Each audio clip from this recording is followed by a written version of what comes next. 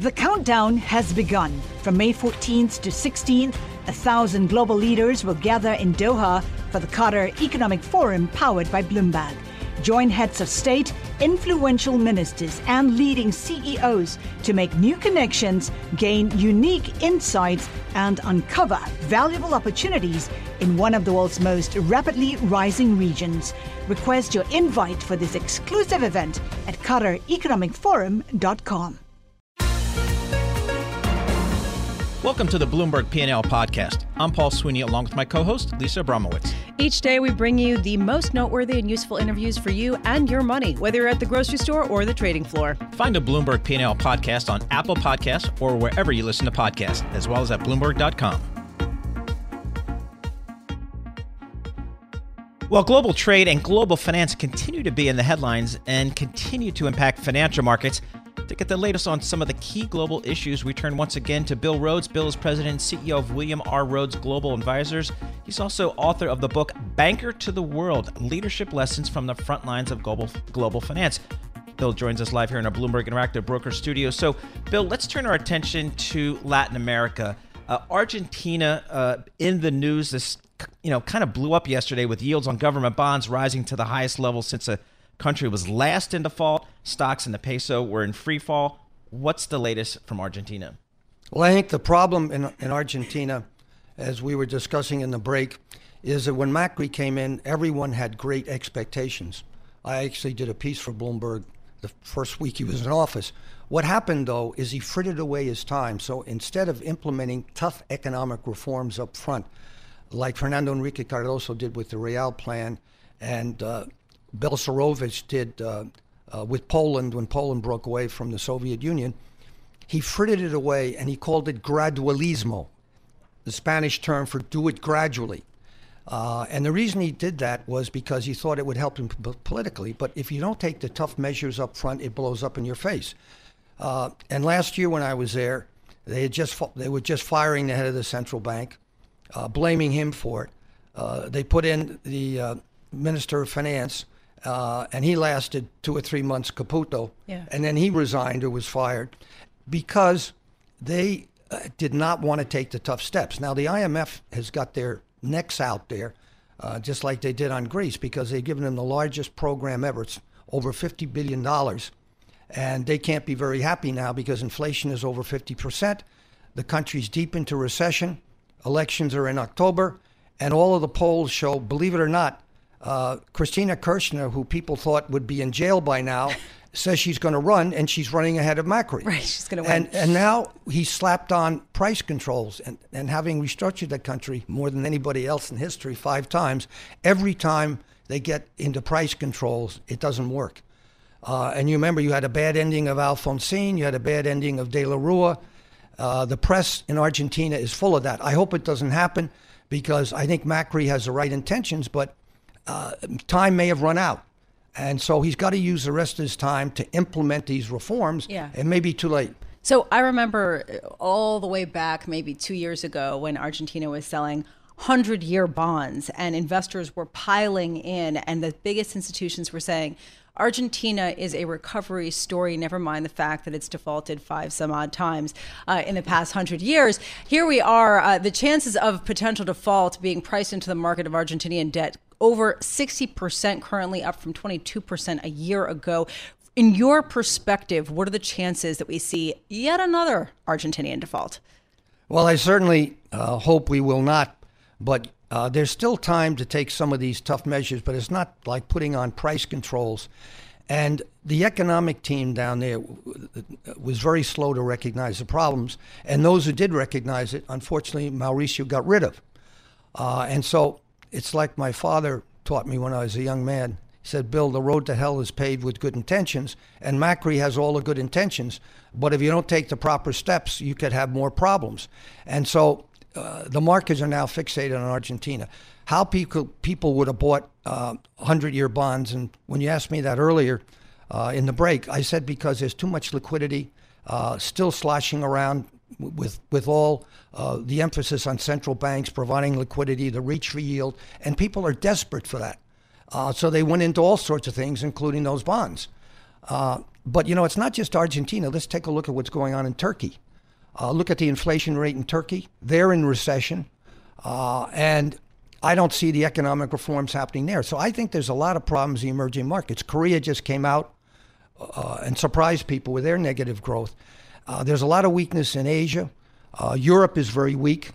When you look at Germany, the industrial figures, you look at Italy, and of course Brexit's unsettled. So the one part of the world which is booming for the moment is us, the U.S. But we can't be the locomotive for the rest of the world forever. Well, how about going back to Latin America, Venezuela?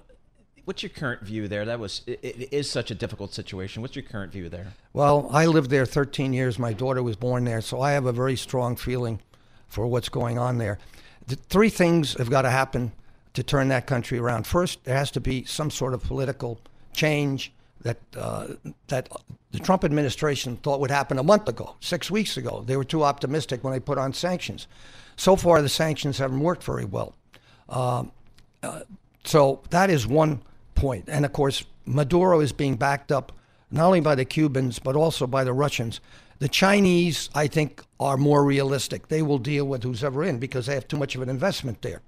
And I think the second point, which is what disturbs me so much, and I'm spending a lot of time on, is to try and help on a humanitarian situation. Here's a country, when I lived there, which was the wealthiest country in Latin America, had the best medical system. Malaria didn't exist. It had been stamped out years before. Now you have a malaria outbreak in parts of the country. You have what the UN says is 3.5 million out of 30 million population refugees, but it's more like 4.5 million. Yeah. And it's growing all the time because there's no plasma in the hospitals. There's no antibiotics in the hospitals. People are dying. And you see some of these people that go across the border to Brazil, in Roraima State, or go across to Colombia or elsewhere. And it's tragic because the malnutrition. I just talked to a friend of mine from Argentina before the show. And here, Argentina is so far away from Venezuela, they already have 500,000 refugees there. I'll be going down and talking with the president of Ecuador about what can be done with the Venezuelan refugees in Ecuador. So I'm working with a very well-trained, experienced epidemiologist who's a standout person in this field to see if we can do something. We're talking to the Inter-American Development Bank to see if we can do something for the refugees outside. But what's really needed in the country, they've got to allow in aid, humanitarian aid, and they now say they'll allow in some Red Cross aid, but really not clear. And of course, the last thing, before you ask me, is what's going to happen with the economy and the debt, because this is going to be the mother of all debt restructurings. We've never seen anything quite like it because you have PDVSA, the oil company, has all this money out, as well as the sovereign, and they're tied together. And the Russians have half of Citgo, the oil refiner in the West Coast. So this is a country that I think is a disaster case. And the question is, what's the outcome going to be? Bill Rhodes, thank you so much. You're involved in so many incredible things and have been throughout your life. Bill Rhodes, President and CEO of William R. Rhodes Global Advisors, author of Banker to the World, Leadership Lessons from the Front Lines of Global Finance. And when you talk about all of the concern for humanitarian issues, Bill Rhodes also just established the new Rhodes Center for Glioblastoma at New York Presbyterian Hospital. His wife passed away from glioblastoma, which is actually the fastest growing cancer, particularly among younger people. So if you want to check out more, just Google the Rhodes Center for Glioblastoma.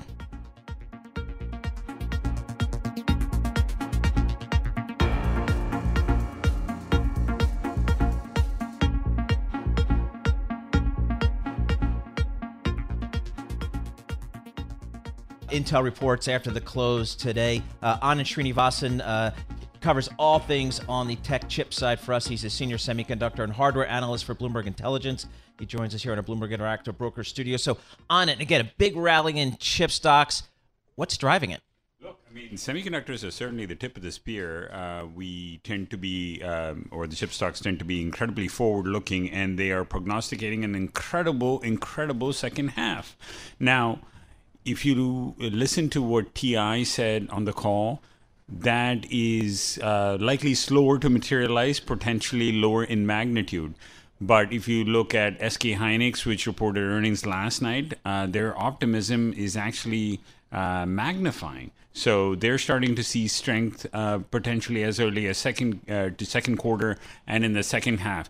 My problem with the chip rally that we have seen so far from December 25th to date is the magnitude of the rally and how quickly it's come by, right? So if you look at the earnings per share growth for the next 12 months in the stocks, the Philadelphia Semiconductor Index is projected to be about 7%.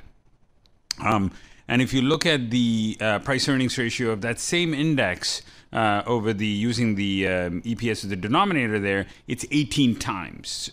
My problem, and when you break down the components of that, right? So if you look at NVIDIA, for example, which has had some structural issues. In the last 3 months, earnings for 2019 or its fiscal 2020 have come down 26%. If you look at AMD, one of the better ones, its earnings have only gone up 8%. If you look at NXP, three-month earnings for 2019, down 11%. Yeah. So you've had a whole host of these companies where the shares have rallied, dramatically so, 30% at least, and the earnings for calendar year 19 has gone down somewhere in the vicinity of 5 to 20%. So this is fascinating, fantastic numbers to put to this. Basically, the performance is not matching the optimism. So what could the chip sector be looking at? Fundamentals better catch up. Well, That's the bottom line. Fundamentals better catch up. And if they don't, we're going to see some adjustment. is it going to be a sort of, blow the bottom out from under them and just watch them fall? Or look, is it the big part that has been missing in semiconductor demand is the handset cycle is waning a little bit. We all know that the magnitude of the handset cycle weakness is something to be considered in the second half. Offsetting this is the impending strength from Amazon, Google, Facebook, Microsoft, where the CEO went to my alma mater, engineering school, but that's a separate issue. Shameless plug. That was fantastic. So this cloud company's server strength, has been the missing piece of the demand puzzle. Everybody's expecting that to come back in the second half. It's a substantial portion of CPU consumption, memory consumption, solid-state drive consumption. It better come back, and better come back in spades. Right. So, Dave, I think what I'm hearing from Anand is maybe these semiconductor stocks may have gotten a little bit ahead of themselves, but the tech earnings so far have been pretty darn good. Well, they have, and you have an interesting contrast within the group today. I mentioned Xilinx, the way the shares are taking a beating. On the other hand, you had numbers out late yesterday from Lam Research, which is in the chip equipment business. They went over well. The stock's up almost 6%. It's going back and forth with Facebook for the biggest gain on the day in the S&P 500. So, it's an interesting kind of contrast that's showing up within the group. On 20 seconds here, we didn't really hit on Intel. How important is Intel with respect to their earnings? Intel's is a little bit of a sleeper here. Between Intel, AMD, and NVIDIA, we like all three companies, but for completely different reasons. I think Intel expectations are relatively low. We actually think they could really do well with PCs and the data center in the second half of the year. Anand Srinivasan, senior analyst covering the semiconductors and tech hardware space for Bloomberg Intelligence. Dave Wilson, Bloomberg Stocks editor, joining us all here in our Bloomberg 1130 studios.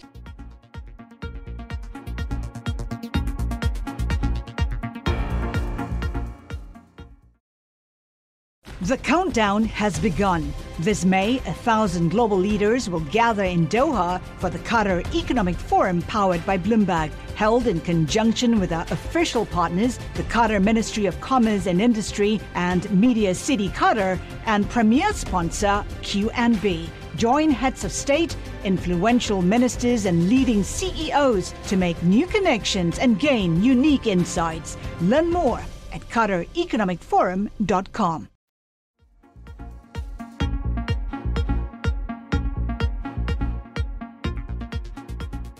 The question isn't how good were Tesla's reported earnings yesterday. It was how terrible were they? And to answer that question is David Kudla, CEO and Chief Investment Strategist at Mainstay Capital Management, overseeing about $2.5 billion from Michigan. David, thank you so much for being with us. Tesla reported earnings that were below already very low expectations and talked about raising capital even after Elon Musk has said that he wouldn't need to raise capital. Shares down 2.2%, and that's it. What was your take on these earnings? Good morning, Lisa. Yeah, I was surprised even at how big a loss it was going to be. We had consensus estimates at about 69 cents a share per share, and FactSet had it a little bit of a dollar, but when it came in at near $3 per share loss, even more than we thought. We knew it would be worse than consensus estimates. It was really a miserable quarter all the way around when you consider the news we got on deliveries earlier in the month, and now what we thought would adversely impact earnings. This is definitely a very bad quarter for Tesla. So, David, it seems like Elon Musk is kind of on the earnings call opened the door just a bit as it relates to an equity capital raise. What do you think is the outlook there? Does this company need to raise money? How much did they need to raise? When did they need to raise it? Well, they do need to raise capital. You know, they talk about having about $2.2 billion cash on hand, but if you take away customer deposits, that falls below $1.5 billion. They are burning cash. You know, they went from cash generation in the latter half of the year, or latter part of the year, back to a burn rate near $1 billion in this first quarter. And, you know, they thought they would have cash coming in from this, you know, increasing sales of the Model 3 along with sustained sales of Model S and Model X. That hasn't happened.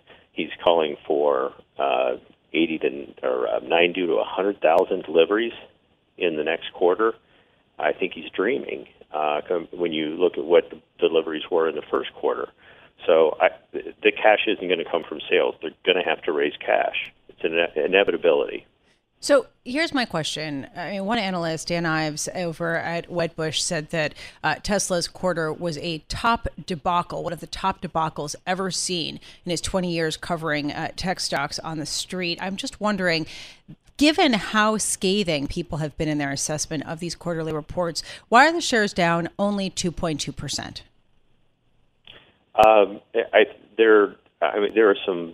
There's a following for Tesla that I think some real believers in the stock.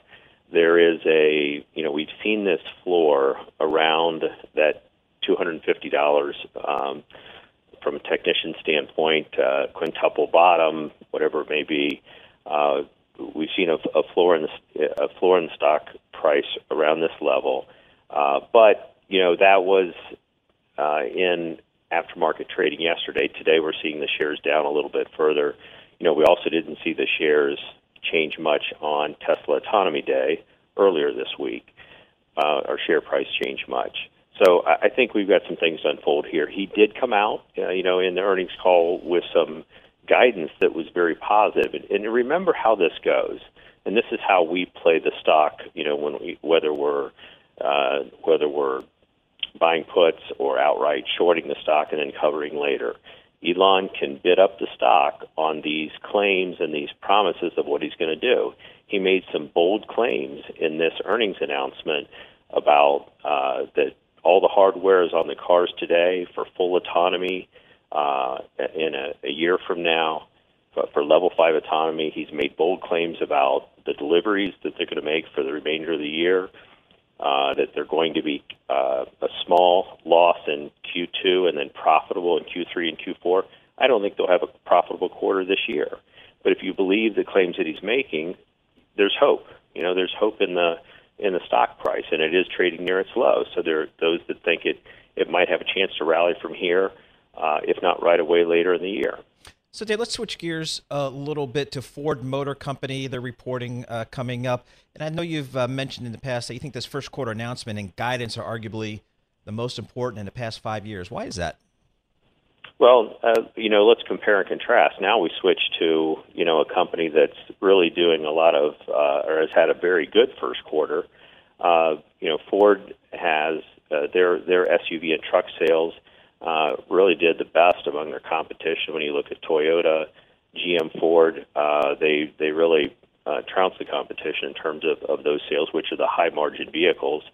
The other thing that Ford suffered from over the past year, really since Jim Hackett has been there in leadership position, is messaging, that communication, that articulation of the vision of, there was the restructuring plan there, a multi-billion-dollar restructuring plan. What is the detail?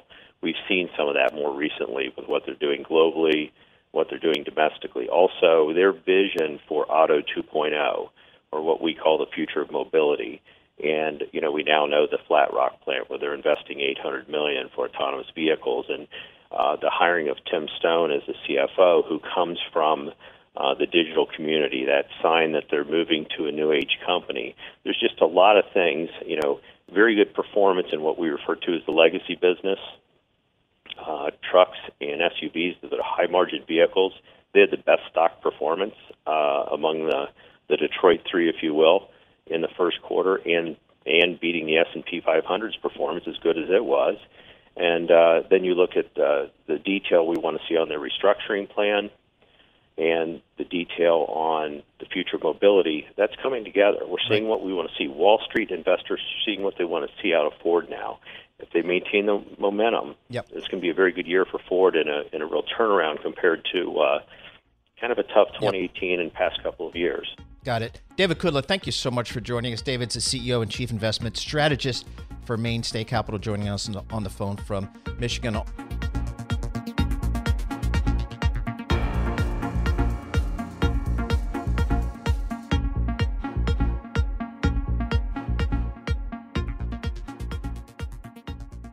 Well, right now, traders are pricing in the high increasing likelihood of a Fed rate cut in the near future, perhaps even later this year. And as they do so, our Bloomberg Opinion columnists are trying to figure out what the Fed should do in the next downturn, because they don't really have that much ammunition. One proposal: buy municipal bonds, and that comes from Brian Chapata, who is a Bloomberg Opinion columnist. So, Brian, why was that the solution that you see as something that is potentially attractive for the Federal Reserve? Yeah, so I guess I got a lot of feedback on this. So first of all, I'm sure you did. The caveat is that if it's another recession and the Fed uses all of its ammunition as it has in the past, it's done the rate cuts, it's done the typical QE, and there's still issues, what do you do? And my idea was turn to the muni market because states don't have the ability to print money. They have to implement austerity measures during recessions, and that can really slow down economic growth. You don't fund infrastructure, you miss payroll, you underfund your pensions. Those are all really bad things that affect Main Street. And so potentially using the Fed as a tool to extend a lifeline to these states, give them a little influx of cash that they'll eventually pay back when times are better, could be a reasonable way to jumpstart the economy during a recession. So historically, just give us some history here. The federal government generally has not done this, correct? Yeah, well, that's part of the problem is that the Federal Reserve Act prohibits purchasing munis that are longer than 6 months. So they could, in theory, do some real short-term purchases of munis, but if you wanted to actually do something that would be a little bit more sustainable and do a little bit more than just a really brief thing, they'd have to amend the Federal Reserve Act. This would be somewhat challenging, though, also from a who's your favorite child kind of point of view, right? I mean, basically, how do they decide which municipal bonds to buy, which projects to finance, given the fact that there are thousands of QSIPs? This is a very idiosyncratic market. A lot of small issuances. Yeah. Would you basically have an active portfolio manager buying munis at the Federal Reserve? Yeah, well, my idea was sort of, keep it at the state level. And as far as precedent goes, you do have the European Central Bank going out and purchasing debt of various sovereign countries within of everything and anything. Yeah, right. Within its purview. So, I mean, there is precedent for, effectively, setting a standard and going out and doing it across a variety of credit ratings and sort of credit worthiness. So that was the idea. And obviously, the muni market's on fire right now, so there's no reason to do it yet. But this is, again, sort of talking about a hypothetical down the road if we face some sort of, problematic recession that typical QE buying treasuries won't get us out of. So is there any support in Washington or any folks in Washington or at the Fed thinking about this kind of move? You know, you hear about this every once in a while because I did go back and see if this was proposed before, if I was the very first person. And sure enough, you know, you go back to 2010, things like that. You know, there was the Build America Bonds program, which was more of a federal stimulus. But I think the question is sort of, is there a political appetite? You know, the joke about infrastructure week is that, you know, it never comes because there's never this push to actually fund infrastructure, even though presumably it's a bipartisan issue. So it remains to be seen exactly what the appetite is in Washington. You mentioned real quick that munis were on fire. We have seen record inflows into muni funds. Why? I mean, I think it's pretty clear that right now the cap on state and local tax deductions is really making people realize that if you want to lower your state income tax rate, there's a really easy way to do it, and it's buying muni bonds within your state. This has always been an option to everyone, but before, if you had a large state and local tax bill, you could deduct it, obviously, from your federal taxes, which means that, you know, it wasn't so onerous, but now you're effectively getting penalized for that. And so munis are an easy way to reap some income. And I mean, the rates are so low, especially relative to treasuries on munis. It's a real question of how long this can keep going on. But so far, so good. Right. Very good. Brian Chiappetta from Debt Markets columnist for Bloomberg Opinion. He joins us here in a Bloomberg Interactive Broker studio. Brian, thanks so much for that novel idea. Thanks for listening to the Bloomberg P&L podcast. You can subscribe and listen to interviews at Apple Podcasts or whatever podcast platform you prefer. I'm Paul Sweeney. I'm on Twitter at PT Sweeney. I'm Lisa Abramowitz. I'm on Twitter at Lisa Abramowitz1. Before the podcast, you can always catch us worldwide on Bloomberg Radio. The countdown has begun. This May, 1,000 global leaders will gather in Doha for the Qatar Economic Forum powered by Bloomberg, held in conjunction with our official partners, the Qatar Ministry of Commerce and Industry and Media City Qatar, and premier sponsor QNB. Join heads of state, influential ministers, and leading CEOs to make new connections and gain unique insights. Learn more at QatarEconomicForum.com.